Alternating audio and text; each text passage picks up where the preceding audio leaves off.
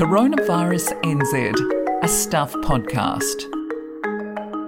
So, midday tomorrow, gatherings can increase to 100 people. Wahoo! Why the enthusiasm? Got a big party planned? No, actually, not even sure I know 99 people, come to think of it. Anyway, welcome to Coronavirus NZ for Thursday the 28th of May. I'm Adam Dudding, on my own in a room. And I'm Eugene Bingham. Twice a week on Tuesdays and Thursdays, we bring you the main headlines, some of the more unusual things about Level 2 and beyond, and then slow it down to look at something in particular. It really feels like we're in a whole different sphere from many places around the world, eh?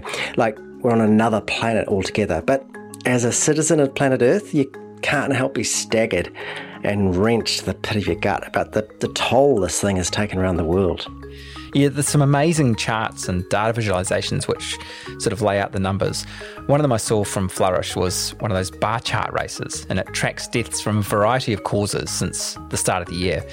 You can see COVID coming out of nowhere, initially growing quite slowly, which we kind of knew, and then it accelerates rapidly in March and April. It hits the top of the death leaderboard late April. And then by the end of the race, I suppose you call it, on the 23rd of May, it's a clear leader with 344,000 deaths globally. Malaria is second biggest at that time with 256,000, which is why you've got people like the Gates Foundation pouring money into that particular problem, by the way. And then if you go down the list, because there are like a dozen different causes in this chart, influenza's toll by the time they stop the clock on May the 23rd is 81,983. So hardly a small number, but it does make you think back to that time when people were saying COVID's not as bad as the flu. 81,000 for influenza, 344,000 for COVID. Later on the show, Professor Juliette Gerard, the Prime Minister's Chief Science Advisor, tells us what it's been like on the inside of the government's COVID response. She talks about what happens when scientists become more high profile than All Blacks and weighs in on the great WTF investigation. But first, here's what's happening. So, 6 days of 0 cases in a row. As plenty of people have pointed out, in cricketing terms, that's a maiden over. And there are only 8 active cases left in the country. The death toll, though, has gone up 1 to 22. So Eileen Hunter, she's aged 96. She's a resident of St Margaret's, which is at the centre of a cluster in West Auckland, and she died at the weekend. Her death wasn't initially included in the COVID-19 toll because while she did have the virus in April and was taken to hospital, she had recovered and tested negative and had been transferred back to St Margaret's. Ashley Bloomfield says although COVID-19 wasn't the cause of death, it would be counted in the toll for consistency. And the US death toll has now passed the grim milestone of 100,000. Looks like there's a lot of pressure building, to get this Trans-Tasman bubble opened. This new group called the Trans-Tasman Safe Border Group says it hopes to put a proposal to government by early June in time to get people travelling by the July school holidays. Now, there's a lot of top-level support for the idea. Remember, the Deputy Prime Minister, Winston Peters, has already been advocating strongly for the bubble to expand to Australia quicker than you can say, where the bloody hell are you? Remember when he was on our show, he said he'd like to see it open next week. So this group is being led by Auckland Airport and coordinated by the Australia-New Zealand Leadership Forum. It says it includes health experts, airline, airport and border representatives from each country, and no doubt their work will be welcomed by the struggling tourism operators on both sides of the ditch.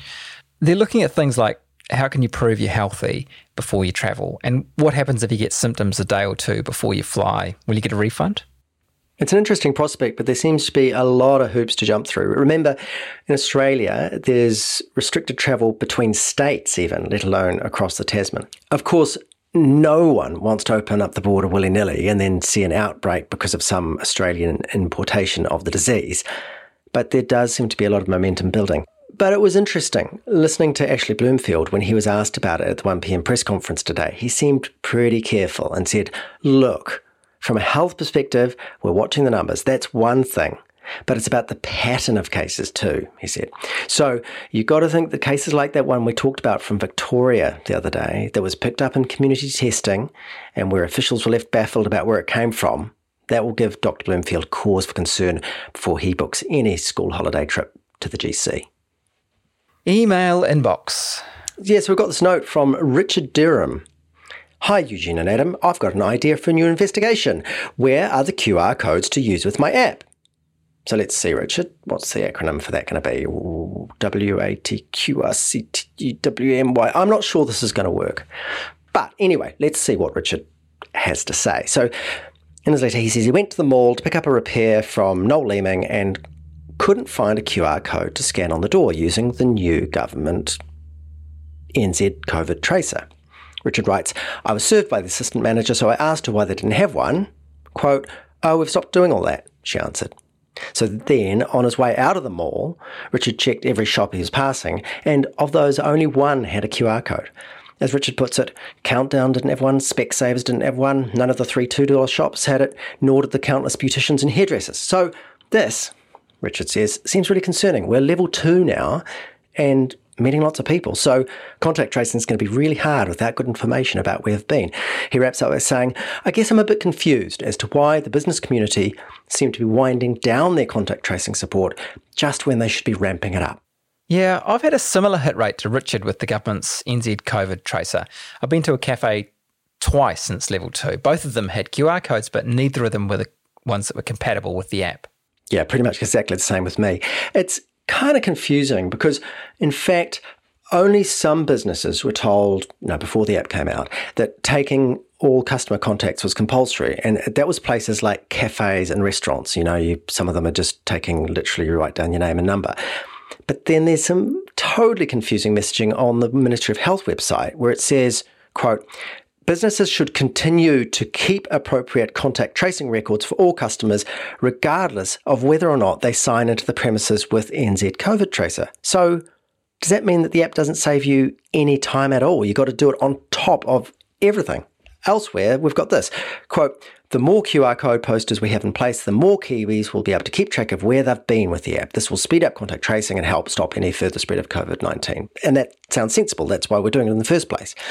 But this does seem to imply that every business should be putting up QR codes for the app to scan, whether or not you're one of those businesses who's obliged to collect phone numbers. So, I don't know. In the week since the app was launched, there have been 422,000 registrations, which is people who've downloaded it and then sent in their details.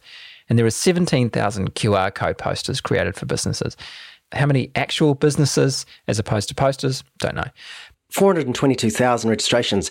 That sounds like a really high level in a short time compared to some countries. That's a compliant population helping out. Yeah, so people are ready to go, but it just doesn't seem you can do much with it. It took a long time for the app to launch, so why weren't businesses encouraged to get QR codes sorted right from the get-go?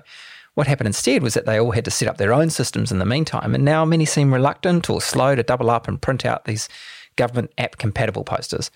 I agree with you, Richard. It just seems confusing and a bit of a shambles, if I'm honest. Right, Plague Playlist. Today, a song which is destined to turn into a Kiwi classic. This is from West Coast school principal and songwriter Shirley Serban. She's already gone viral with the Sound of Music parody, which we played on Coronavirus NZ, no less, many months, years ago. But this one, rather than a parody, is an original, written to teach kids about social distancing. We're back at school, it's really cool to all be here together. We made it through, and I missed you, the country's getting better. But bit of a twist, though, in that she makes repeated use of a certain cringy word, on purpose, I might add. She noticed it in regular Ministry of Education bulletins about the virus. Let's see if you can spot the word. Sick, you gotta stay at home and stay out of my moist breath zone. Okay, Shirley Serban, principal of Lake Brunner School, the message is received loud and clear. Stay out of my moist breath zone. I will go sit on my... When we interviewed the Prime Minister on the Coronavirus NZ podcast a few weeks back, Jacinda Ardern talked about the way information about this new disease from Wuhan percolated through the New Zealand government. And she said one of the key figures in that process was her chief science advisor, Professor Juliet Gerard. So today we've got her on the show. So we've been doing some research and now we know a little bit about her. She's British. She likes to travel. In fact, while she was at school in the UK, a careers counsellor suggested she might want to be an air hostess.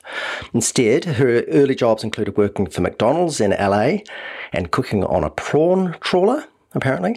But she also did a bit of study, quite a lot, really, and ended up with a PhD in biochemistry and an illustrious scientific career. So she's published papers with titles like Sub-angstrom structure of collagen model peptide GPO10 shows a hydrated triple helix with pitch variation and 2 proline ring conformations. Or, and I like this one even better, selective laser sintering responses of keratin-based biopolymer composites. Sounds great.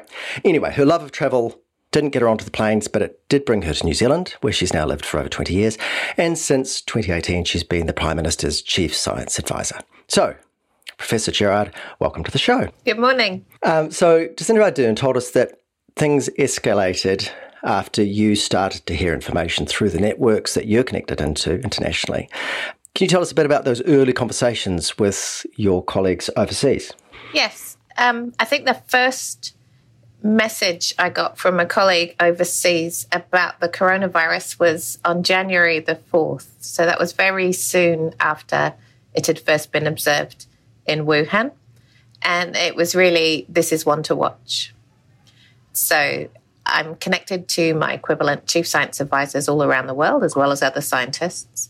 And there was immediate concern within that network that this could turn into a global pandemic. And so we just started swapping notes, learning as much as we possibly could about the virus in case it did leave Wuhan and spread globally.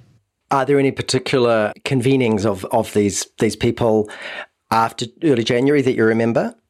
The first thing that happened was the UK Chief Science Advisor, Sir Patrick Vallance, organised a call for just a few of us. So I think there was about 5 of us on that first call, just to see who was doing what research, who knew what, where the specialists were in each of the different aspects that we needed to understand. And then we kept in fairly informal contact through January and February.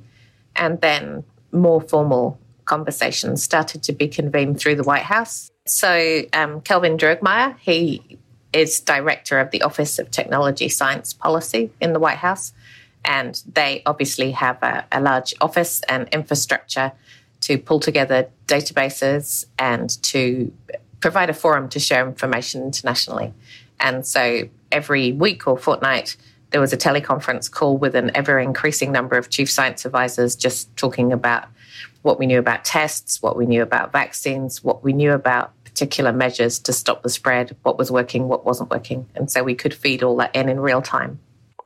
Not to get too political too early in the interview, but on these calls, were you able to sense any kind of, despair and hair pulling and distraught eyes in the American scientists? No, we stuck very much to the science and avoided the politics where we could. But it was interesting to note how the sequence evolved, I guess. So at the beginning, we were very much all in the same boat. And then we very quickly diverged in terms of the situations in our local country. And so even now, in Europe, saying the disease is under control means there's a space for you in the ICU. Whereas in Singapore, Hong Kong, Australia, New Zealand, it means we don't have many cases. So very different political landscapes. But the important thing for that network is to focus on the science. What's going to work, what's not going to work, and which tests can we use? The tests have taken up a large amount of airtime. In New Zealand specifically, as the Prime Minister's Chief Science Advisor, what advice have you offered to whom? And, what are the lines of communication? It's been really interesting to watch that evolve. So under business as usual, I would meet with the PM maybe once a month in person, and we would chat through all the proactive work we're doing. So the piece of work we did last year was on plastics, and we'd check in once a month, just make sure that she was fully aware of where the project was tracking. And I'd also check in with Minister Sage and key decision makers, in that case in MFE. Of course, for a pandemic, everything accelerated very quickly.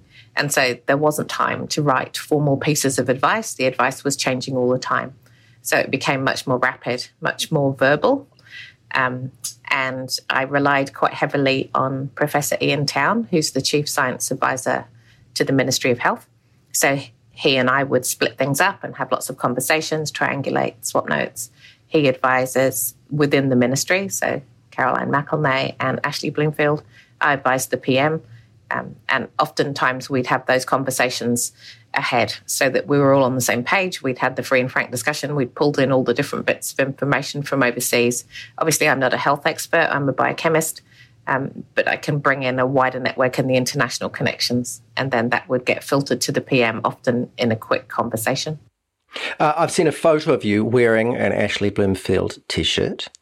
So 2 questions. Have you been dealing with him often during the past couple of months? And if so, were you ever wearing that T-shirt at the time? I did not wear the T-shirt in the room with Ashley Bloomfield, but we did check in occasionally. So he's the official channel for health advice, and I'm an independent advisor. So we don't work closely together, but especially for the key decisions, we checked in and had a good conversation just to make sure nobody was missing anything. But my main connection's been Ian Town. You're a biochemist who's specialised in proteins rather than diseases, and obviously we've all become armchair experts in viruses and vaccines and epidemiology and so on. But how much more knowledgeable are you on viruses and epidemiology and all that than you were 3 months ago? A lot more. So in some ways, I was lucky to be a biochemist for this one because I do understand viruses and how they replicate. So my baseline knowledge was pretty good compared to, say, a volcano erupting. So the Vakari White Island experience, I'm a long way from volcano expertise. So there I very much relied on my networks, but you do learn quickly. But yes, I would say my specialist subject is now COVID-19. So I've lived and breathed it ever since January. From a science communication point of view, this has been tricky because in a way there's been a lot of science on the hop, a lot of unfolding information, changing information, which is tricky communicating that to the public. How do you think we've done? I think we've done pretty well. It's a huge challenge. So many parts of the advice, it differed almost day to day. So there were officials saying, but that's not what you said on Tuesday, and it was only Friday. What we knew about the virus changed very rapidly. We've been very fortunate to have some very good science communicators, and I've kept in constant contact with them, not just about the specifics and the details, but also on how to explain things clearly. So Michael Baker, Susie Wiles, Sean Hendy, Michelle Dickinson, Aisha Beryl, they've all been fantastic at really clearly explaining what we do know and, more importantly, what we don't know. So that we're not being too dogmatic, but we're being as certain as we can be and just sharing the information in a completely transparent way. And do you think the public has responded well to that? Has it gone well from your point of view? I think so. I mean, if you look at the surveys, most people seem to be happy with the government response and how it went. And there's some preliminary data suggesting that trust in scientists went up during the pandemic. I mean, I think people looked to science for some answers and got some clarity.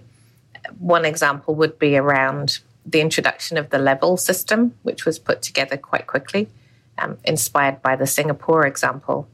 And it was fascinating to watch the PM deliver the system and announce we're at level 2 on the Saturday. And by the Monday, there was a huge cry across all sectors for an upgrade to level 4, essentially. So people had understood the levels, what they meant, what we were going to do, and were already asking for a shift. So it tells you something about the urgency of the decisions, but also that it was well communicated, not just by the scientists, but also by Ashley and the PM. One area where there has been a lot of sort of conflicting advice and a lot of confusion amongst the public is masks and the wearing of masks. Do you have a view on that? And do you think, where does the science lie? That's one of the trickiest things to communicate, I think. So there's 2 reasons to wear a mask. One is to protect yourself, and the other is to protect others. So if you're in a hospital setting, you need to protect yourself. Say, if you're a nurse or a doctor, wearing a top-of-the-range mask fitted perfectly and changed often is important. If you're a member of the public on a bus, it's unlikely that the mask is going to help you personally much.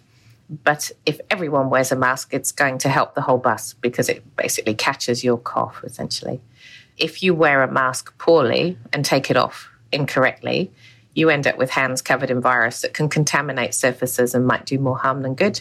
If everyone was to wear it properly, it would make a difference to protect the population. Where do I land? If I was getting on a crowded train in New York, I would wear a mask. If I'm catching a bus in central Auckland with the caseload we've got at the moment, I think it's very marginal. And so the cost-benefit analysis is hugely context-dependent. And it's just, the science says maybe, and that's the hardest thing to communicate. And that's the thing, isn't it? Science sometimes does just say maybe. Yeah. Another area that's been troubling me is pangolins. I mean, I don't know about you, but I hadn't really heard of them before this outbreak. And then suddenly they're being thrust into the middle of it, and then they're out of it, and then they're in of it, and it seems to go back and forth. You know, one science paper will come out saying one thing, and then another science paper will come out saying another thing. When Eugene says troubling him, he actually means deeply obsessed. I'm obsessed. It's like a true crime show where I can't figure out who the bad guy is. Yeah, it's funny you should say that, because Ellen, who works in my office, has a pangolin dress. And shortly before the pangolin was implicated in the sequence of events, I remember asking her, "What's that on your dress?" And she said, "It's a pangolin." So you should talk to her. She's very passionate about pangolins. They're one of the world's most trafficked animals, and people who care about wildlife care about them deeply. Yeah. The advice that you pass on to the Prime Minister is just that. It's advice. There's nothing requiring her to act on that advice. Have there been moments in this crisis where you've passed on something you think is important, but it's been ignored or maybe not responded to in the way that you think it should be? No. I've been very lucky in that sense. So the Prime Minister was always very keen to get every detail. She's someone who likes to understand the data and how it all fits together. Often the science advice is just that, as you say, it's the science advice, and other things come in which might conflict with that. And then it's her job to synthesize that and make a decision. And the classic example would be people coming home and whether they were quarantined or whether they were asked to self-isolate. Clearly there, the science is really clear. You don't want them to talk to anybody or mingle with anybody. But how you actually do that politically when thousands of people are coming in through the border and you need to sort out the logistics and the rights issues and all those sorts of things. It's a very complex mixture, but the science is really clear. And she was always very keen to make sure that the decisions were informed by all the evidence. On that quarantine situation, in those early days, it was just much more left up to people as opposed to the situation we've got now. Was that a mistake? Should there have been restrictions put in place right from the get-go? Well, I don't think it was a mistake. It was just what was logistically possible. So you need somewhere to put people. So if you think back to when we brought people in from Wuhan all that time ago, and we put them in a very specialised facility, that's easy to do with a group that size. But if you try and do that with thousands of people coming home, you quickly run out of places to put them. I step back from the logistical details. That's not my part of the equation. And I think Ashley says the proof is in the pudding. I mean, we're sitting here at 0 cases for several days in a row. I mean, we did it. So obviously what we did was good enough to get rid of the immediate first wave. For a while there, it looked like we had dueling scientists almost in New Zealand. When the Plan B group publicly were questioning the lockdown and said we were overreacting. What did you make of that episode? I was actually more surprised at the degree of consensus at the beginning. So when we went into lockdown, I was waiting for different voices to pop up, and they didn't. So there was huge consensus that we locked down at that time. And science generally works by people disagreeing. So it's a very unfriendly way to decide things in some ways. It's not very kind. So people put up a theory and then other people knock it down. And so that's how science works. And it's healthy, and the theories that stand up tend to survive. So there might be other ways to make decisions, but the scientific tradition is very much that you debate hard. Whether it's helpful to debate hard publicly in the middle of a pandemic is another point. But I don't think there was much disagreement on the actual science from the Plan B people. It was really about values and policy decisions. So they were advocating that we have a policy like the Swedes. I think the Swedish epidemiologists look at the same data with the same intelligence as all the other epidemiologists. What's different is that they put more responsibility on individuals to do the right thing. And they value individual freedoms ahead of maybe optimal public health outcomes. And you see that on the Chief Science Advisor calls. I mean, the advice is very similar.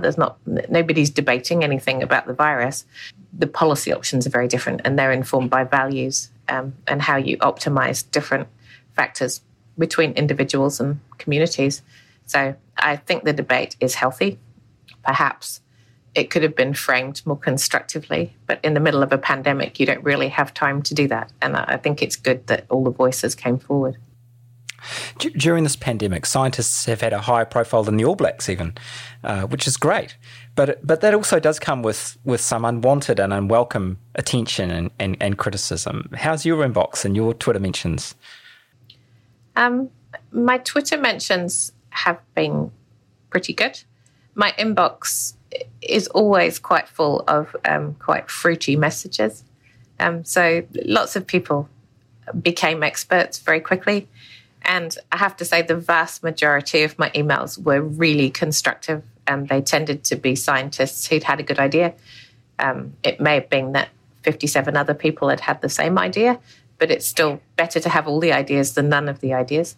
And amongst them were some really incredibly helpful leads.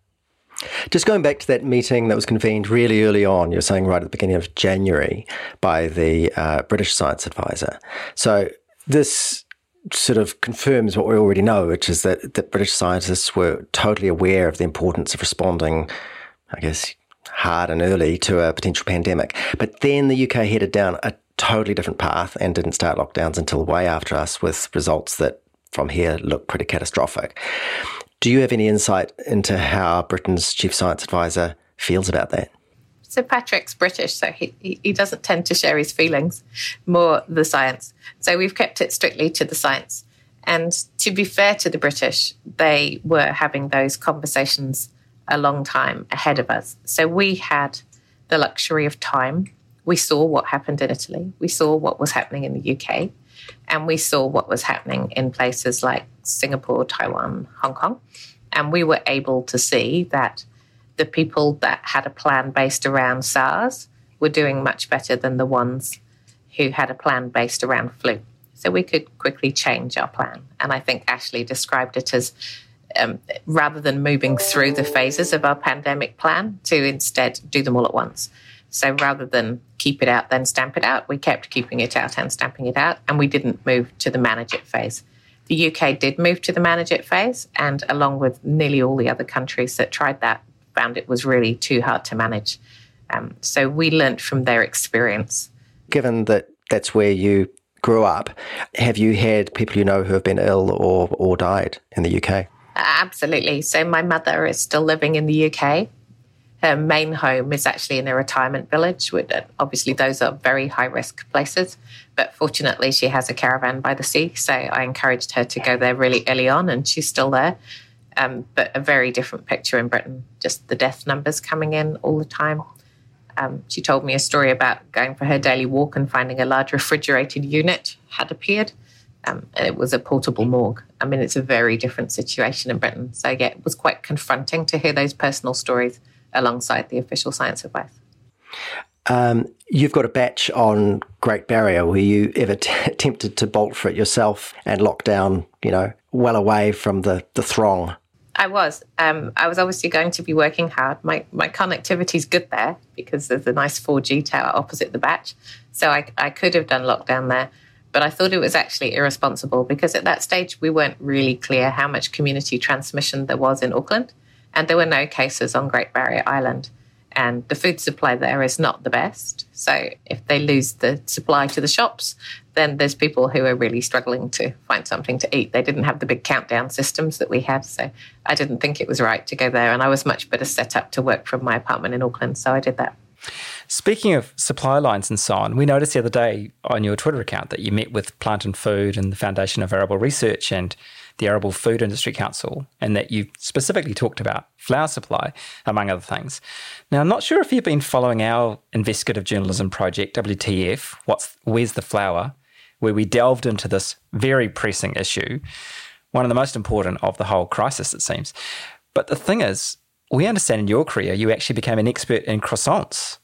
It's a long time since I was publishing papers on croissants, but you've obviously done your homework. But what we learned about croissants was that if you freeze the pastry dough, as people do, particularly in hotel buffets, when you rebake them, they tend to collapse. Say, most people have had a disappointing croissant, and that's because the pastry sheets have weak proteins. And what we worked on was ways to strengthen the pastry sheets so they survived freezing, so that you could have big puffy croissants. That was a long time ago. So you must have been beside yourself when the flour supply chain broke down. Yeah, it was really striking that the flour ran out. And so I did check in with them to see what our flour supply was like and where it came from. You probably know more about it than I do because you've been studying it hard. And the most important question on this topic is, were you a lockdown baker yourself? I did do a little bit of baking, yes. Any specialities? Banana cake, I think, was probably my number one. Now that we've finally got to WTF, which of course was the whole reason we got you on the show, thank you very much for explaining everything to us, and we appreciate you talking to us. Oh, thanks very much. That's the Coronavirus NZ podcast for Thursday, the 28th of May. I'm Adam Dudding. Here's Eugene Bingham. Thank you to Juliet Gerard, Alex Liu, Catherine George, John Harteveld, and Carol Hirschfeld. You can find us on all the podcast platforms. You know that already. And if you want to get in touch with us, you can email viruspod@stuff.co.nz. If you want to support Stuff's journalism by making a financial contribution, go to the link on the Stuff website, stuff.co.nz. That's Thursday. We'll be back on Tuesday. Palim.